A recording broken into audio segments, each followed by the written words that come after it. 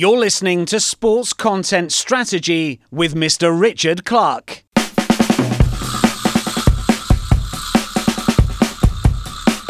In many ways, the World Cup has done a soft power job for government in Doha and for the country, because now the country is very firmly on the world stage. It's very firmly part of the football narrative. And what we're seeing is businesses and governments and other entities around the world seeking to engage with Qatar with a view to doing business with them.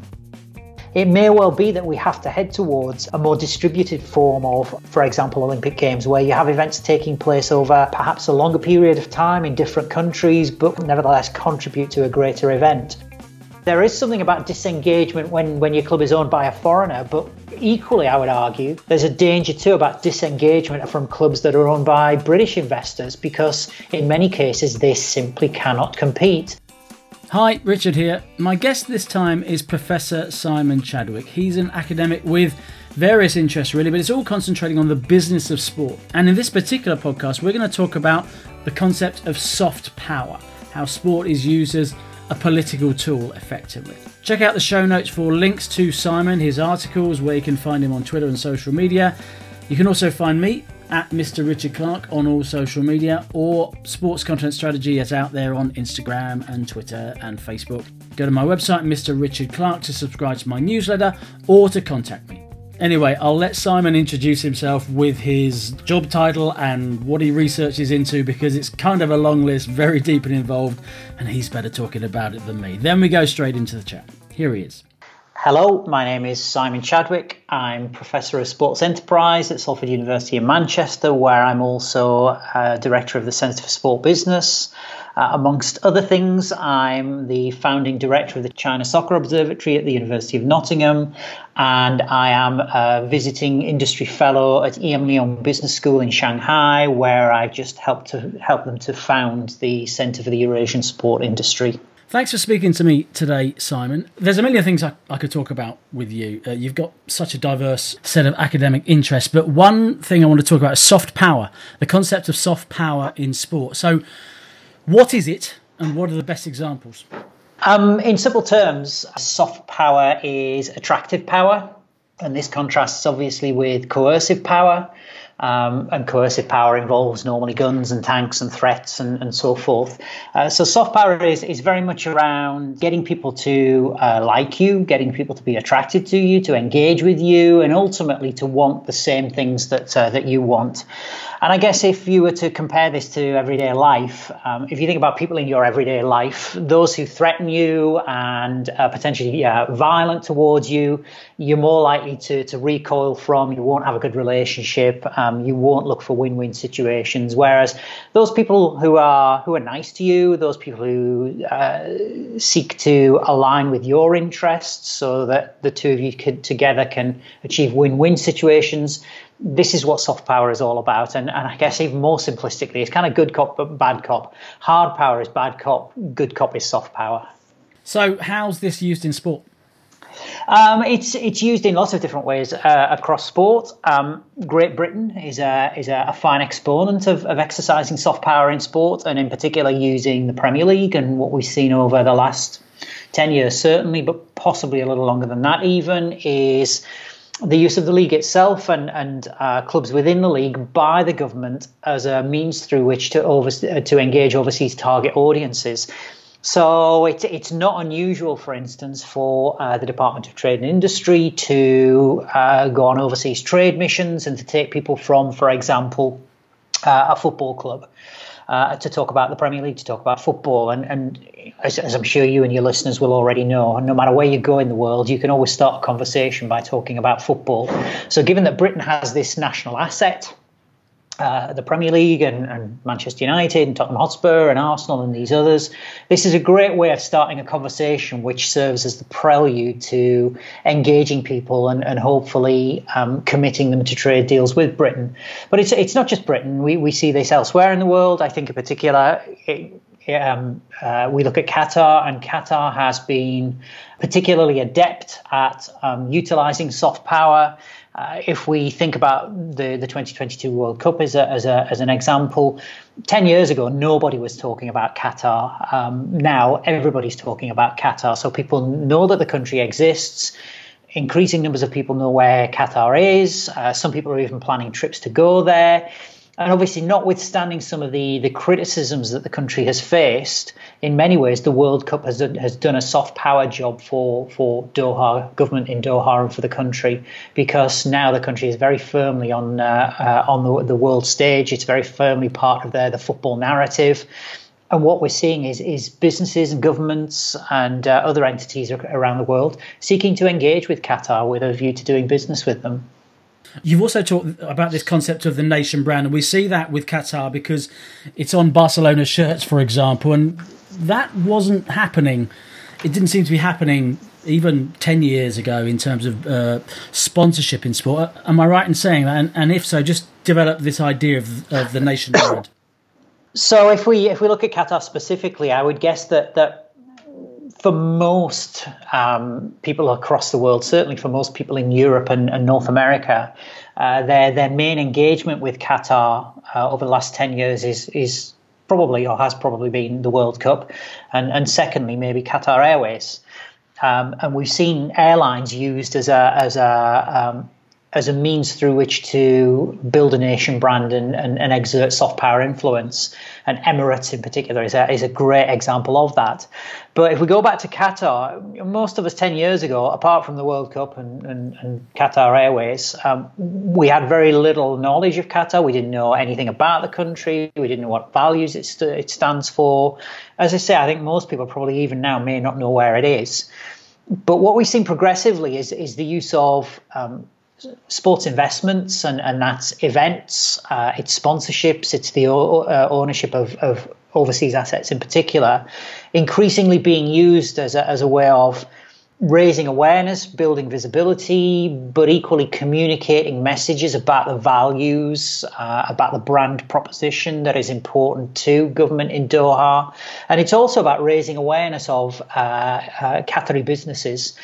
Now, many of us will know Qatar Airways now, but if you look at the Paris Saint-Germain shirt on the sleeve, you on one sleeve you've got QNB, which is Qatar National Bank, and certainly people in France will now be familiar with Qatar National Bank.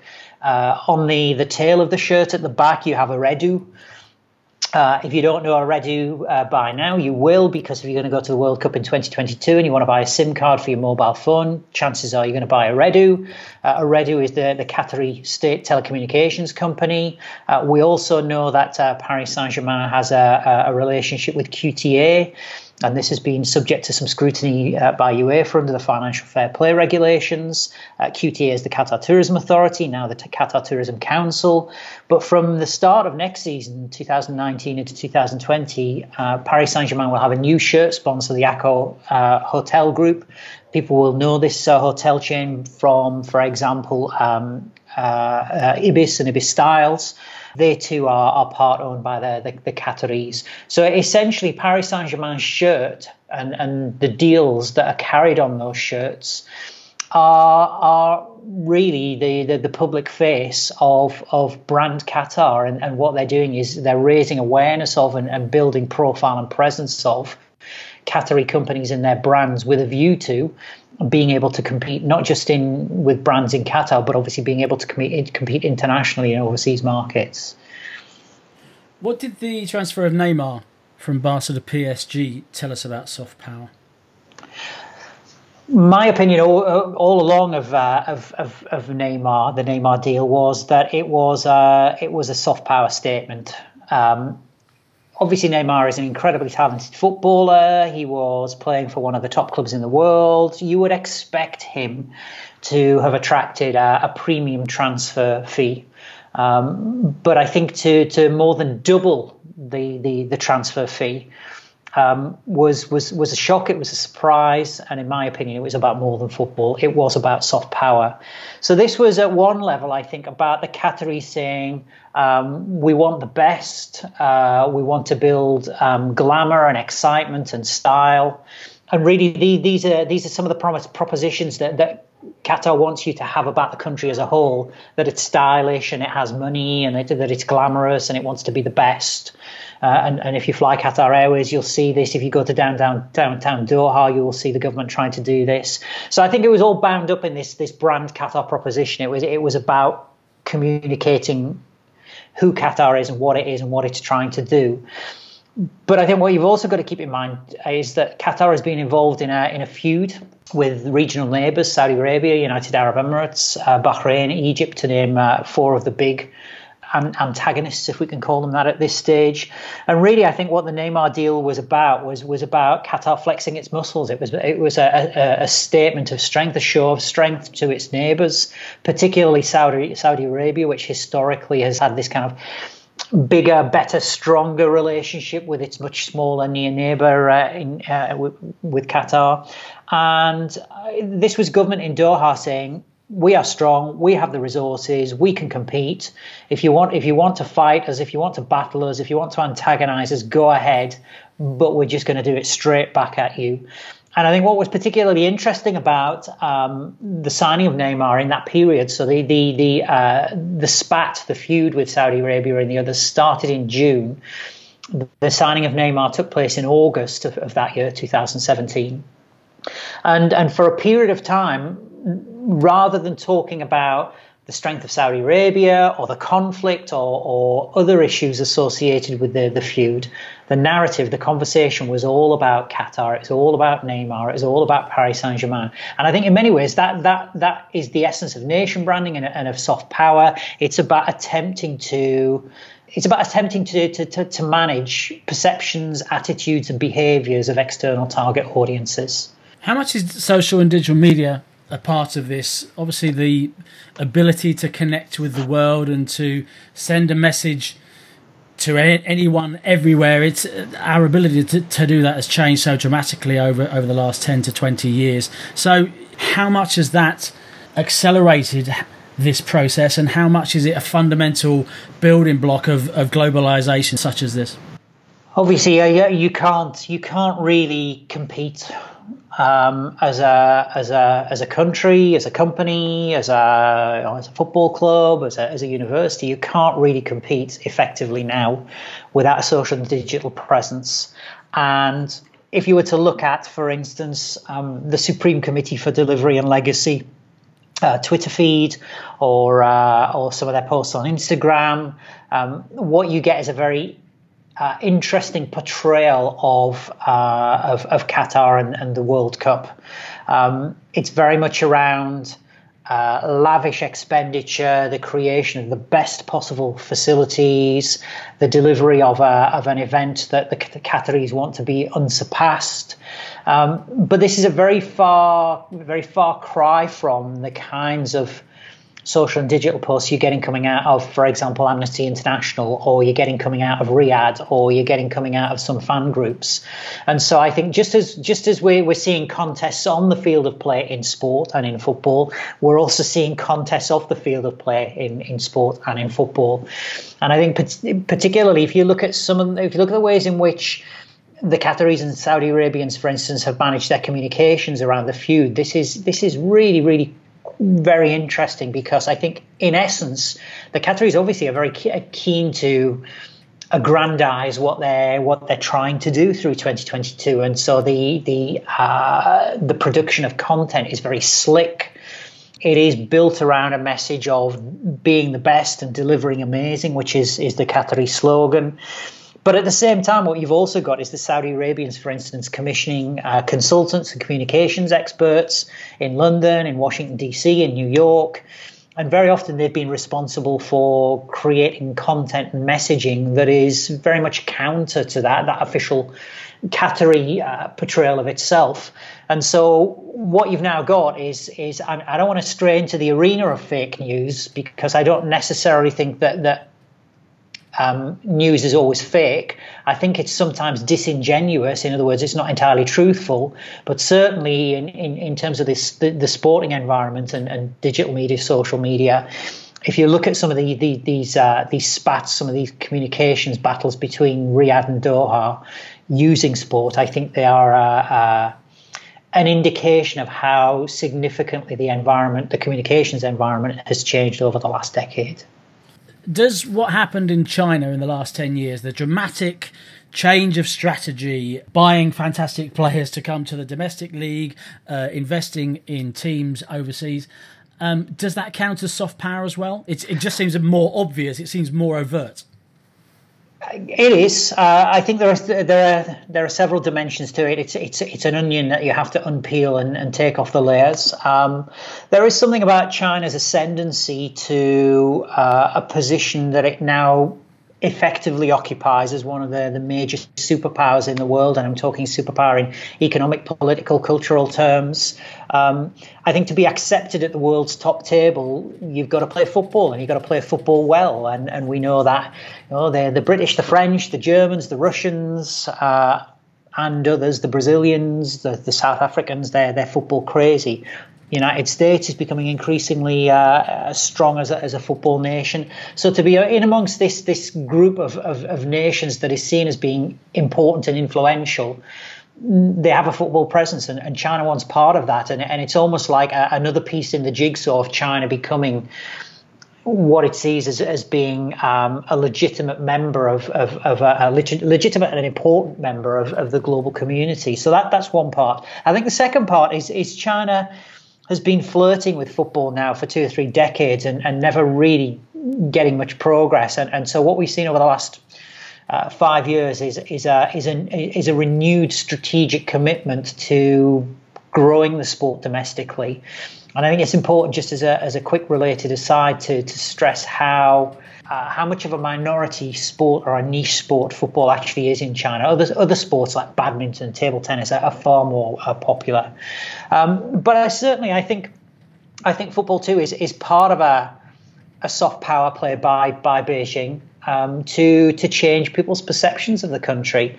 I was in China very, very recently, and when you see the country, there are certain parts of Beijing, for example, that are space age like. This is a vision of the future. But at the same time, there are certain parts of Beijing that are reminiscent of communist times, going back to the 1950s and 60s. And I think it's really these kinds of outdated perceptions and these stereotypes, if we can put it that way, that China is trying to counter through its football. And so if it can construct a narrative that somehow China is modern, it's progressive, it's successful at football, it is delivering an attractive product that is making a contribution to the world game and is engaged with by people across the world. This is all part of changing people's perceptions of the country. And certainly whilst I was there last week, there was a lot of talk about China bidding for the 2030 World Cup.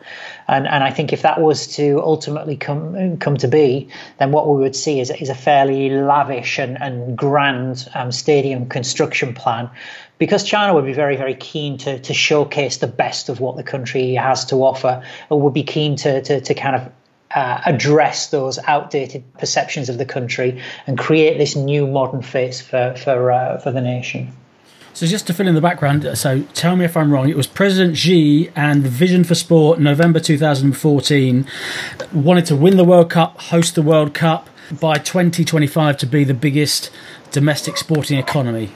Is that right? So yeah, kind of in general terms. I think as far as the world's biggest domestic sporting economy is concerned, in end of 2014, she said $850 billion by 2025.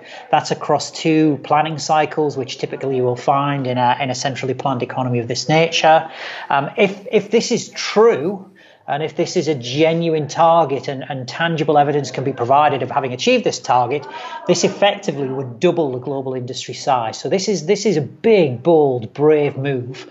But there are some people who are concerned that these are just words. There's always a concern about the standard of data collection and reporting in China. And so that headline number is going to be very interesting to watch, because it's a figure that's not entirely trusted, and we wait to see whether or not China can achieve it.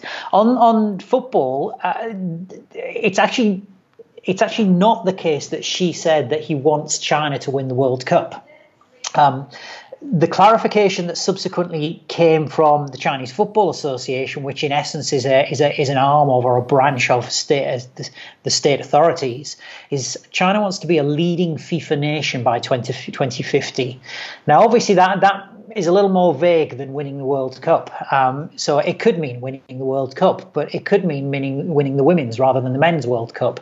It could mean winning the World Cup at a different age level. It could mean having a FIFA president from China. It could mean having EXCO members from China.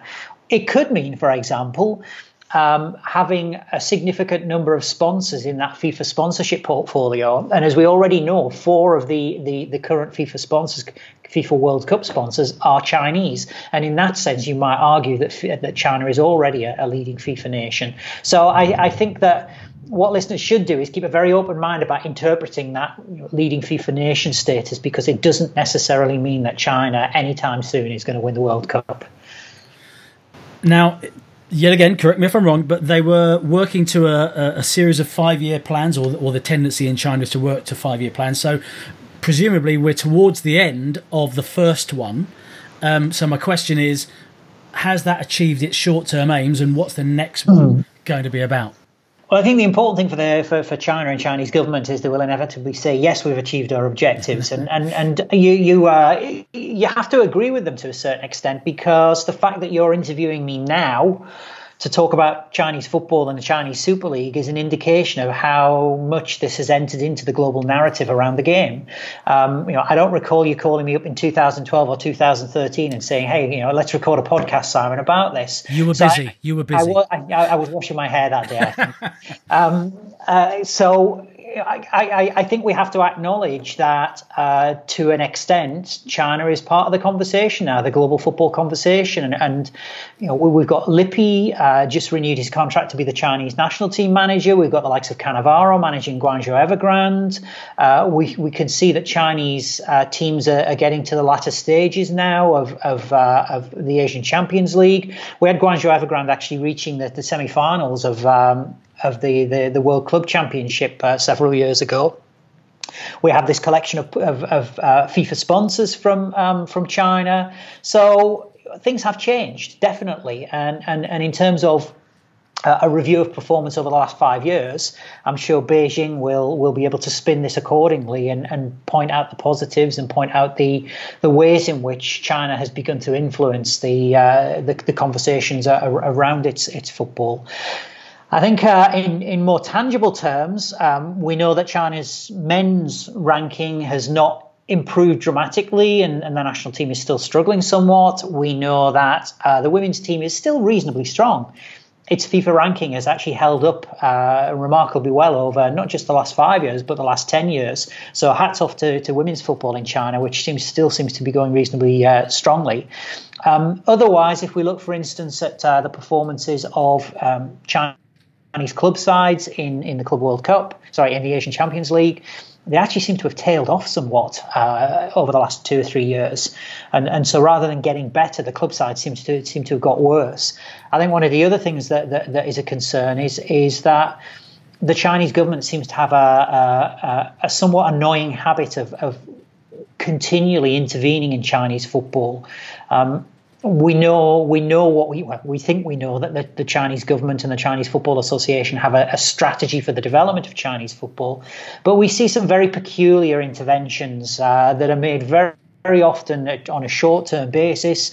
They're implemented without warning. Sometimes the Chinese Football Association have only just been told that a rule is being changed when the rule is actually changed, and that puts them very often in a very difficult position.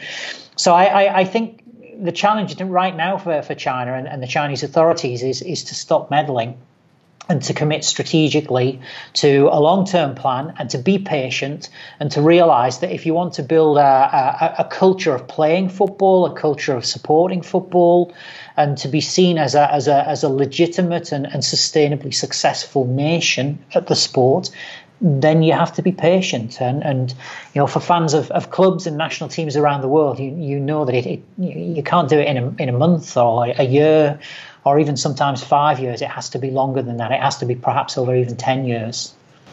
You talked about the overall strategy and the fact that there's been some wild cards, jokers thrown in perhaps by the Chinese government at times. But overall, it seems to be investment in the domestic league, but getting in high quality players, high quality coaches, paying them a lot of money. And then also they've invested in clubs overseas in England, Southampton, West Brom, other places.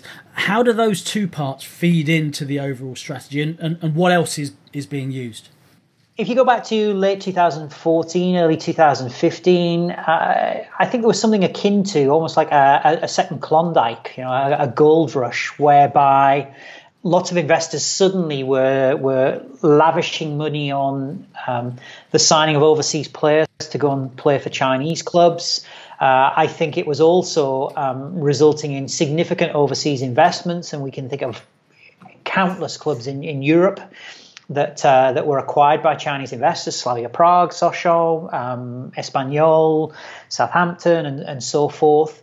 And this really created, if you like, the myth and the legend that there is and there was huge amounts of money in China. But the Chinese government was actually really unhappy with this expenditure for several reasons. Firstly, they thought that the money was better spent on domestic talent and developing the domestic game, particularly at the grassroots level. I think there was also something too about concerns around business people moving their assets offshore. And the Chinese government is very, very sensitive to what it calls graft, in other words, corruption. And so there were concerns that some of these business people were perhaps using football clubs as a way of moving their assets offshore away from China. There were also concerns too, and this was a significant one for the Chinese government, around currency flight, capital flight. The economy, the Chinese economy as a whole, over the last 3 or 4 years has been subject to fairly dramatic outflows of currency for various reasons. And this has put a great deal of stress upon the Chinese financial system, particularly around the acquisition of players and clubs, because some of the Chinese people doing this were borrowing money from Chinese financial institutions. So what we subsequently saw mid-2017 was really the government switching tack completely and clamping down. So clamping down on borrowing and capital flight, clamping down on paying money to the likes of agents and overseas players, clamping down on overseas acquisitions, and even clamping down on some of those investors. And names that spring to mind are people like, for example, Wang, who was the part owner of Atletico Madrid.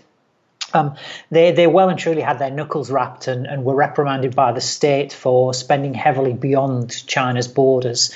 So I think what we find now in Chinese football in 2019 is something that's very, very different to how it was in 2015, 2016, which is a much more inwardly focused strategy that is targeted principally at building grassroots football, developing domestic talent, and where investment takes place overseas now, which is often, fairly infrequent. Essentially, those investments have got to wash their own face. In other words, if Chinese investors are going to invest $1, they're going to expect to get $2 or $3 back in return. So there's a much stronger kind of rational economic basis for these investments, and certainly a stronger business case there. You mentioned it, but how closely is the fate of the Chinese economy linked with the growth of football there? I mean, and the background to this, of course, is Donald Trump is talking antagonistically with regard to a sort of a trade war with China. Well, I think there are several things to say first. The first one is that in the great scheme of things, football in China, I think, is relatively insignificant. When you walk around the streets of Beijing or Shanghai or Guangzhou, you don't get a sense that football is massively important to anyone there.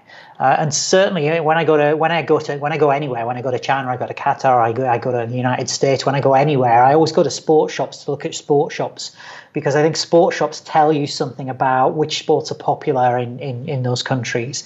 And certainly when I look in sports shops in Shanghai, and I was in a sports shop in Shanghai recently, you really struggle to find the replica football shirts. And when you're asking about different types of shirt from different clubs, normally the people who work in those stores know very, very little about where to find replica shirts or know very little about clubs. So my point is that if people outside China somehow think that the Chinese government and Chinese people are obsessed by or think that football is massively important. That's wrong.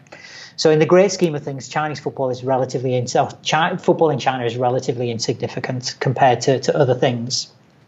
All of that said, I think that even so, in political terms, being successful in football is important to Beijing, to government in Beijing. I think the soft power effects of football are very important.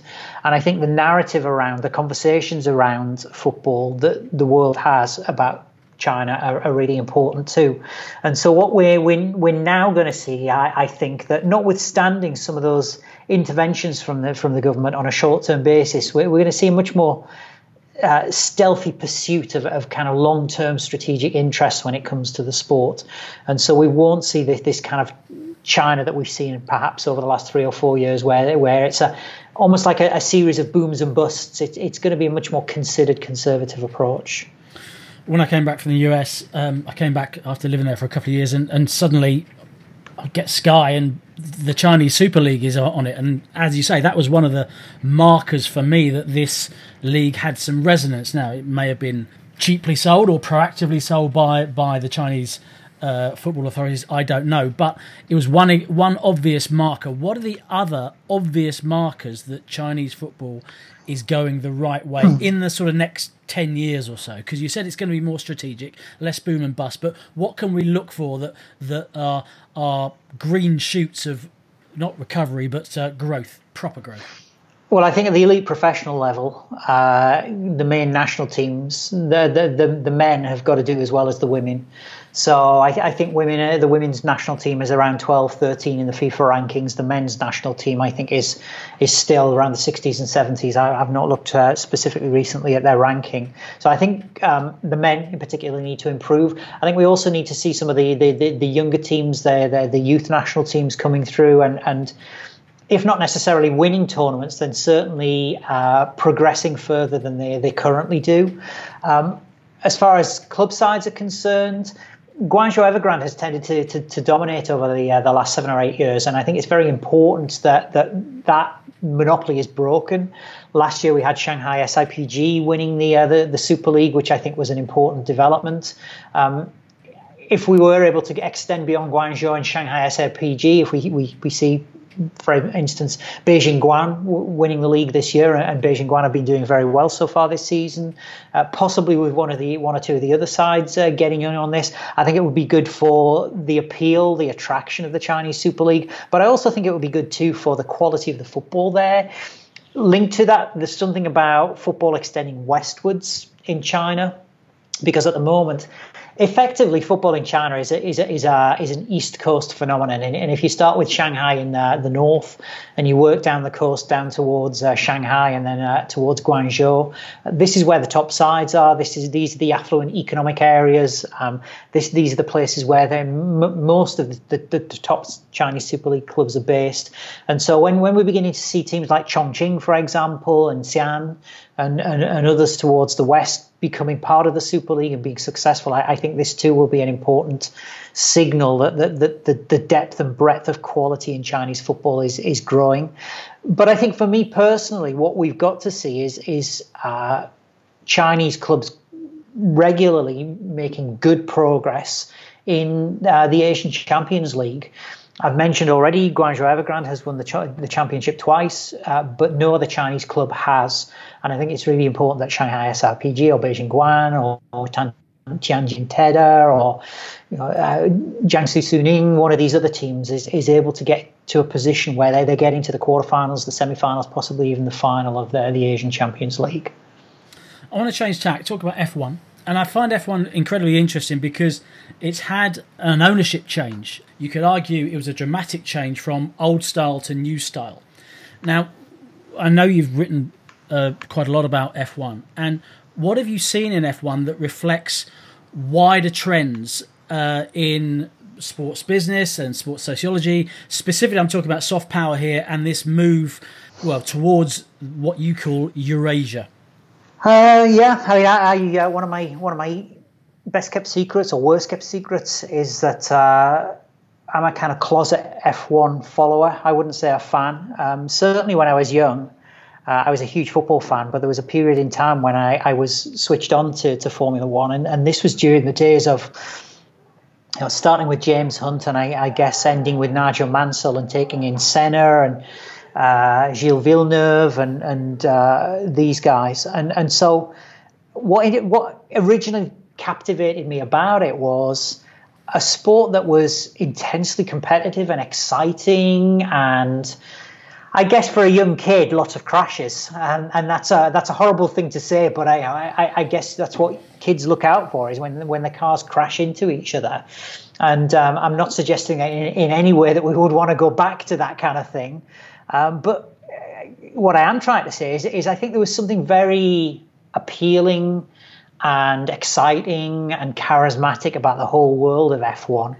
And it certainly wasn't the procession or the series of processions that we now have. What was significant at that time, I think, was obviously we had many of the F1 teams were British and they were based in Britain, with the possible exception of Ferrari. But many of the races were based in Europe. And if you go back to kind of 1978, 1988, you're probably looking at 20, 21, 22 races, of which at least 3/4, if not more, were staged in Europe. But what was interesting, clearly, about the model of F1 over that period of time is the domination of Bernie Ecclestone and the way in which he went about selling rights to races and setting up broadcast contracts and handling sponsorships and ticketing arrangements and so forth. And so I think what we began to see was, as we moved into the 90s and particularly into the 21st century, I think a lot of European nations, firstly, were beginning to question the economic value of Formula One. They were beginning to question the nature of some of those deals that they had with Ecclestone and the Formula One rights holder. But at the same time, I think what we're also beginning to see is a very changing world, a kind of eastward shift and eastward pivot. And we can think about some early examples of that, beginning to see races in South Korea and in Bahrain and elsewhere. And I think that eastward pivot has continued. And we've now seen races, obviously, in Russia, in Sochi, in China, in Singapore. We've got Azerbaijan. We know that in 2020, Vietnam is going to be a host race venue. And I think Vietnam, in particular, in many ways, is the epitome of how the world is changing and the epitome of how Formula One, as a consequence, has changed too. So Vietnam.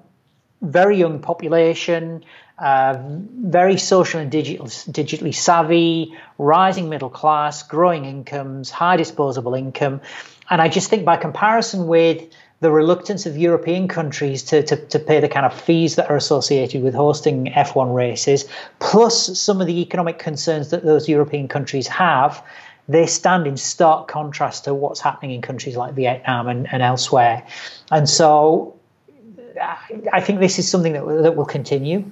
It will continue in F1, but I see and I observe regularly. It's not just about F1. It is about football, and it's about basketball. It's about rugby. It's even about American football, which I think too is now casting kind of covetous eyes at parts of Asia.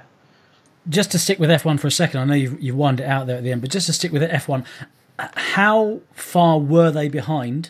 And how much have they caught up in the last couple of years since Liberty bought out Bernie Ecclestone? And I guess, what do you mean by how far behind? I think as a money-making asset for at least one person, you would have to argue that Formula One has never been behind anyone. It's been a cash cow, certainly for a select group of individuals. Clearly, the new owners, Liberty, have come in with a view to extracting and releasing some of the latent value within the property that they've acquired. And essentially, what I mean by that is changing the business model, changing the sponsorship model. Obviously, in terms of social, digital, and linked to that, in terms of the broadcasting model, there are changes to take place. And what we're now beginning to see slowly emerge and somewhat grudgingly emerge is a different kind of Formula One that is aware of its limitations, is aware that certainly it's a mature product that is targeted at what is becoming an increasingly mature marketplace. Strategically, culturally, it needs to change. Commercially, it needs to change. Its business model needs to change. But I suspect that Liberty perhaps underestimated the magnitude of the job that it faces. And there are some concerns. There are concerns around the number of people attending races. We can see concerns about the staging of those races, and we know that there have been difficulties, for instance, in Miami recently. It's difficult to understand, I think, for Liberty, how to make the most of the digital and social opportunities that are out there. And I think what's particularly interesting is arguably the teams are better at doing this than Liberty is themselves. So there's something around the relationship between the teams and the F1 series itself. And I also sense it's almost as though F1 is a series or is a format that is out of time, because we know there are environmental concerns. Formula E is making inroads partially as a consequence of that. Certainly Formula E is much more innovative and seems somehow more resonant with contemporary ways of consuming sport. We know there's something wrong with the format of F1. It's a procession. People really don't want to sit down for nigh on 2 hours watching a procession. They want something much shorter, sharper, and more exciting. And so I think for me, fundamentally, there is something about the uncertainty of outcome in F1. There's something about competition design. There's something about format and rules. There's something about the changing nature of the marketplace. You factor in social, digital, technology, broadcasting, the needs and wants of people in, if you like, the old industrial heartlands of Western Europe and North America, but also in Asia too. And this is a tough one. This is a real tough one for F1. And I think it's going to require some skillful management, some smart management. It will require a cultural change. It will need a sound strategy, but it will need to be led and managed effectively as well. Just moving again to a different sport or a different movement, the Olympic movement. I mean, some of what you said there made me think about the Olympics and the problems we have now hosting the Olympics. I mean, so many cities, when given the opportunity to vote yes or no, vote no to the Olympics for all sorts of reasons. Obviously, it's a very different beast, the Olympics, to F1.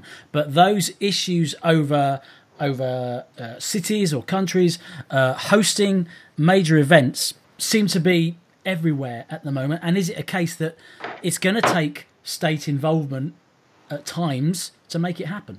What seems to be happening in Europe right now is en masse. We're suffering from referendum fever. So obviously in Britain's case with Brexit, but I think in other parts of Europe, in Poland, in Norway, in Germany and elsewhere, there are referenda being held on a fairly routine basis now, asking local residents, do you think we should bid to host the Olympic Games, whether that's the summer version or the winter version? And unanimously, the opinion seems to be coming back, no, we don't think you should be doing that. That is, I think, is principally an economic concern. As we know, Olympic Games cost a lot of money to bid for and stage. If we look at the benchmarks that are now being set by the likes of the Russians and the Chinese, I can fully understand why European countries and their communities are beginning to question the value of this, when obviously hospitals and education and other forms of economic activity and sociocultural activity are also demanding resources from public purses that are increasingly tightly controlled.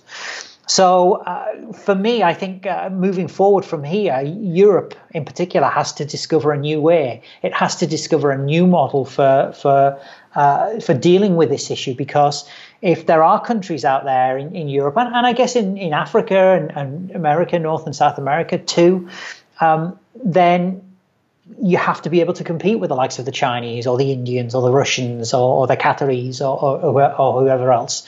And given that the money may simply not be there, creative ways of dealing with this need to come to pass. And I think if we can make the comparison to the United States, Canada, Mexico bid for the 2026 World Cup, it may well be that we have to head towards a more distributed form of, for example, Olympic Games, where you have events taking place over perhaps a longer period of time in different countries, but which nevertheless contribute to a greater event. So I think it's an inconvenient truth, and I like this Al Gore phrase a lot. It's an inconvenient truth for Europeans and Americans in particular that we don't necessarily have the economic and political power that we once did. We seem to be wedded to our desire to be liberal and socially democratic, and so we do want to ask taxpayers, should we foot the bill for these things? And I think given the parameters that I've outlined in what I've just said, I reiterate again, Europe needs to think about and find a new way of bidding to stage these events. And building on top of that, getting back to football, Premier League clubs, I'll use Premier League clubs for example, but this probably applies in Europe, used to be owned by people from the countries in which they played. And for example, in the Premier League, because of the ginormous size of the Premier League, a lot of American owners came in, and a certain percentage of the Premier League was owned by Americans. Can you see some of those clubs moving into Asian hands, just building a part of your shift towards Eurasia of sport in general? Because those would be huge sales of huge global sporting brands. But do you think it's feasible? I think it's always possible that if we can talk about non-traditional owners acquiring British and European football clubs, I think it's entirely feasible, because essentially what these assets do is to confer legitimacy and credibility upon the people who purchase them. And you've got to keep in mind when for example, you are let's say a Middle East nation, an oil billionaire, let's say. What do you get by buying a football club? Well, what you get is you get access to important people, to decision makers, to the kind of organizations and government departments that, for example, make decisions about where they buy their oil from, where a country buys its oil from. And so this is not just about somebody sat somewhere in Doha or Riyadh or Abu Dhabi thinking, well, I quite like football. I quite fancy owning a football club. I'll go and do it. It is actually a calculated purchase. It's about yes, it is about generating revenue. Yes, it is about an economic return. Yes, it is about building profile and presence. But it's also the way in which the power of football can be used to build connections and generate value from those connections. And so I think so long as football fulfills that role globally in the international political and business community, then buyers from Qatar, from Abu Dhabi, from India, from Malaysia, from Hong Kong, from China, from Kazakhstan, from wherever will continue to have an interest in buying. You used the word connection there, but I'd argue from those, certainly in the Premier League, those supporters who are filling the seats, there's more of a disconnect than ever. It's a difficult one. So I'm a lifelong fan of a club that is owned by a local business person. This business person is incredibly committed. You really couldn't question his love of, his commitment to, his devotion to his local team, my local team. We're two guys from the same town. But I even for me, that it's becoming a switch off. It's becoming a turn off, because this person just simply doesn't have the money to be able to compete with, the Abu Dhabi people at Manchester City, or Roman Abramovich at Chelsea, or even the Americans at Manchester United for that matter. And so I question what we do, because it's almost as though my club, there's no way forward, no way back. So I think there is something about disengagement when your club is owned by a foreigner, but equally I would argue there's a danger too about disengagement from clubs that are owned by British investors, because in many cases they simply cannot compete. I've always been a firm advocate of something like and the way in which I typically describe it is a climate change summit for football.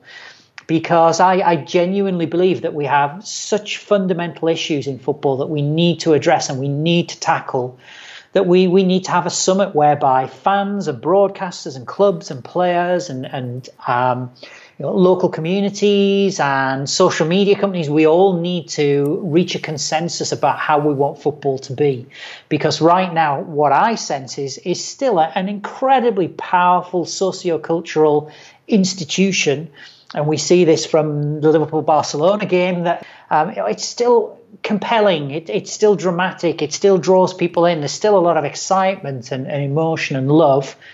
But notwithstanding that, I think there's an incredible sense of alienation right across football from those that have clubs that are owned by people they've never even met, who are not from the town, and those people don't really care, right through to people like me, local guy, club's owned by another local guy, he loves the club, but they're never going to win anything because he just simply doesn't have the resources. Well, I was going to end it there, but I'm just going to ask you one more. So finally, what can we do in any way to solve that? I mean, that's $1 million question. That's another podcast, but you've just presented a huge issue that's at the hub of sport. The fact that it's growing, the business is growing, yet people are being massively alienated. You've talked about this summit, but everyone's got vested interests. They're going to back for themselves, surely. As we've seen with Climate Change Summit, everybody's got vested interests. And we see, for example, with climate change negotiations, the United States are not happy because they believe it's not them that are polluting, it's the Chinese, and the Indians are saying, well, hey, countries like Britain and the United States, you industrialize first, so you cause more pollution than us, so you should be helping us instead of chastising us. So that whole narrative around antagonism and vested interest, this is just part and parcel of being a human being in everyday life. So when it comes to football, it's nothing different, it's nothing new. But I think for me, the crucial part of all of this is effectively the British government, certainly over the last 25 years since the inception of the Premier League, has done nothing. And I'm not just talking about the Conservatives, I'm talking about Labour too. They've done nothing. So effectively, a free market has ruled in football. And so we're now in the situation whereby the majority of Premier League clubs are owned by foreign investors. We've done nothing either to stop that or to moderate it or to control it in any meaningful way. But if you expand that across Europe, because it's not just us having this issue, they're having this issue in France, in Spain, in Germany and elsewhere, the European Union has done nothing.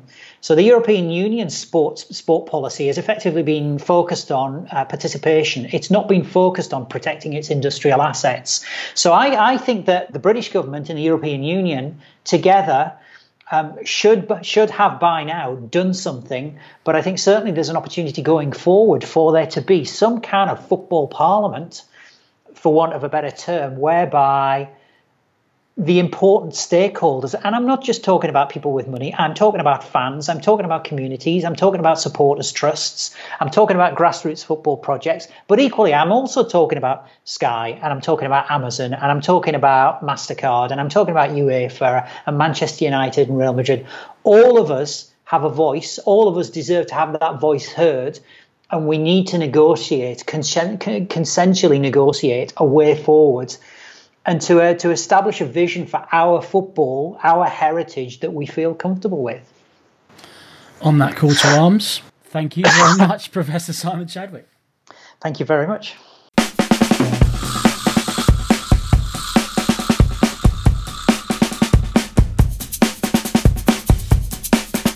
You can find Sports Content Strategy on Facebook, Twitter and Instagram. Go to sportscontentstrategy.com for more information and to sign up to the newsletter. Richard is at Mr. Richard Clark on all social media. Read his blog at mrrichardclark.com.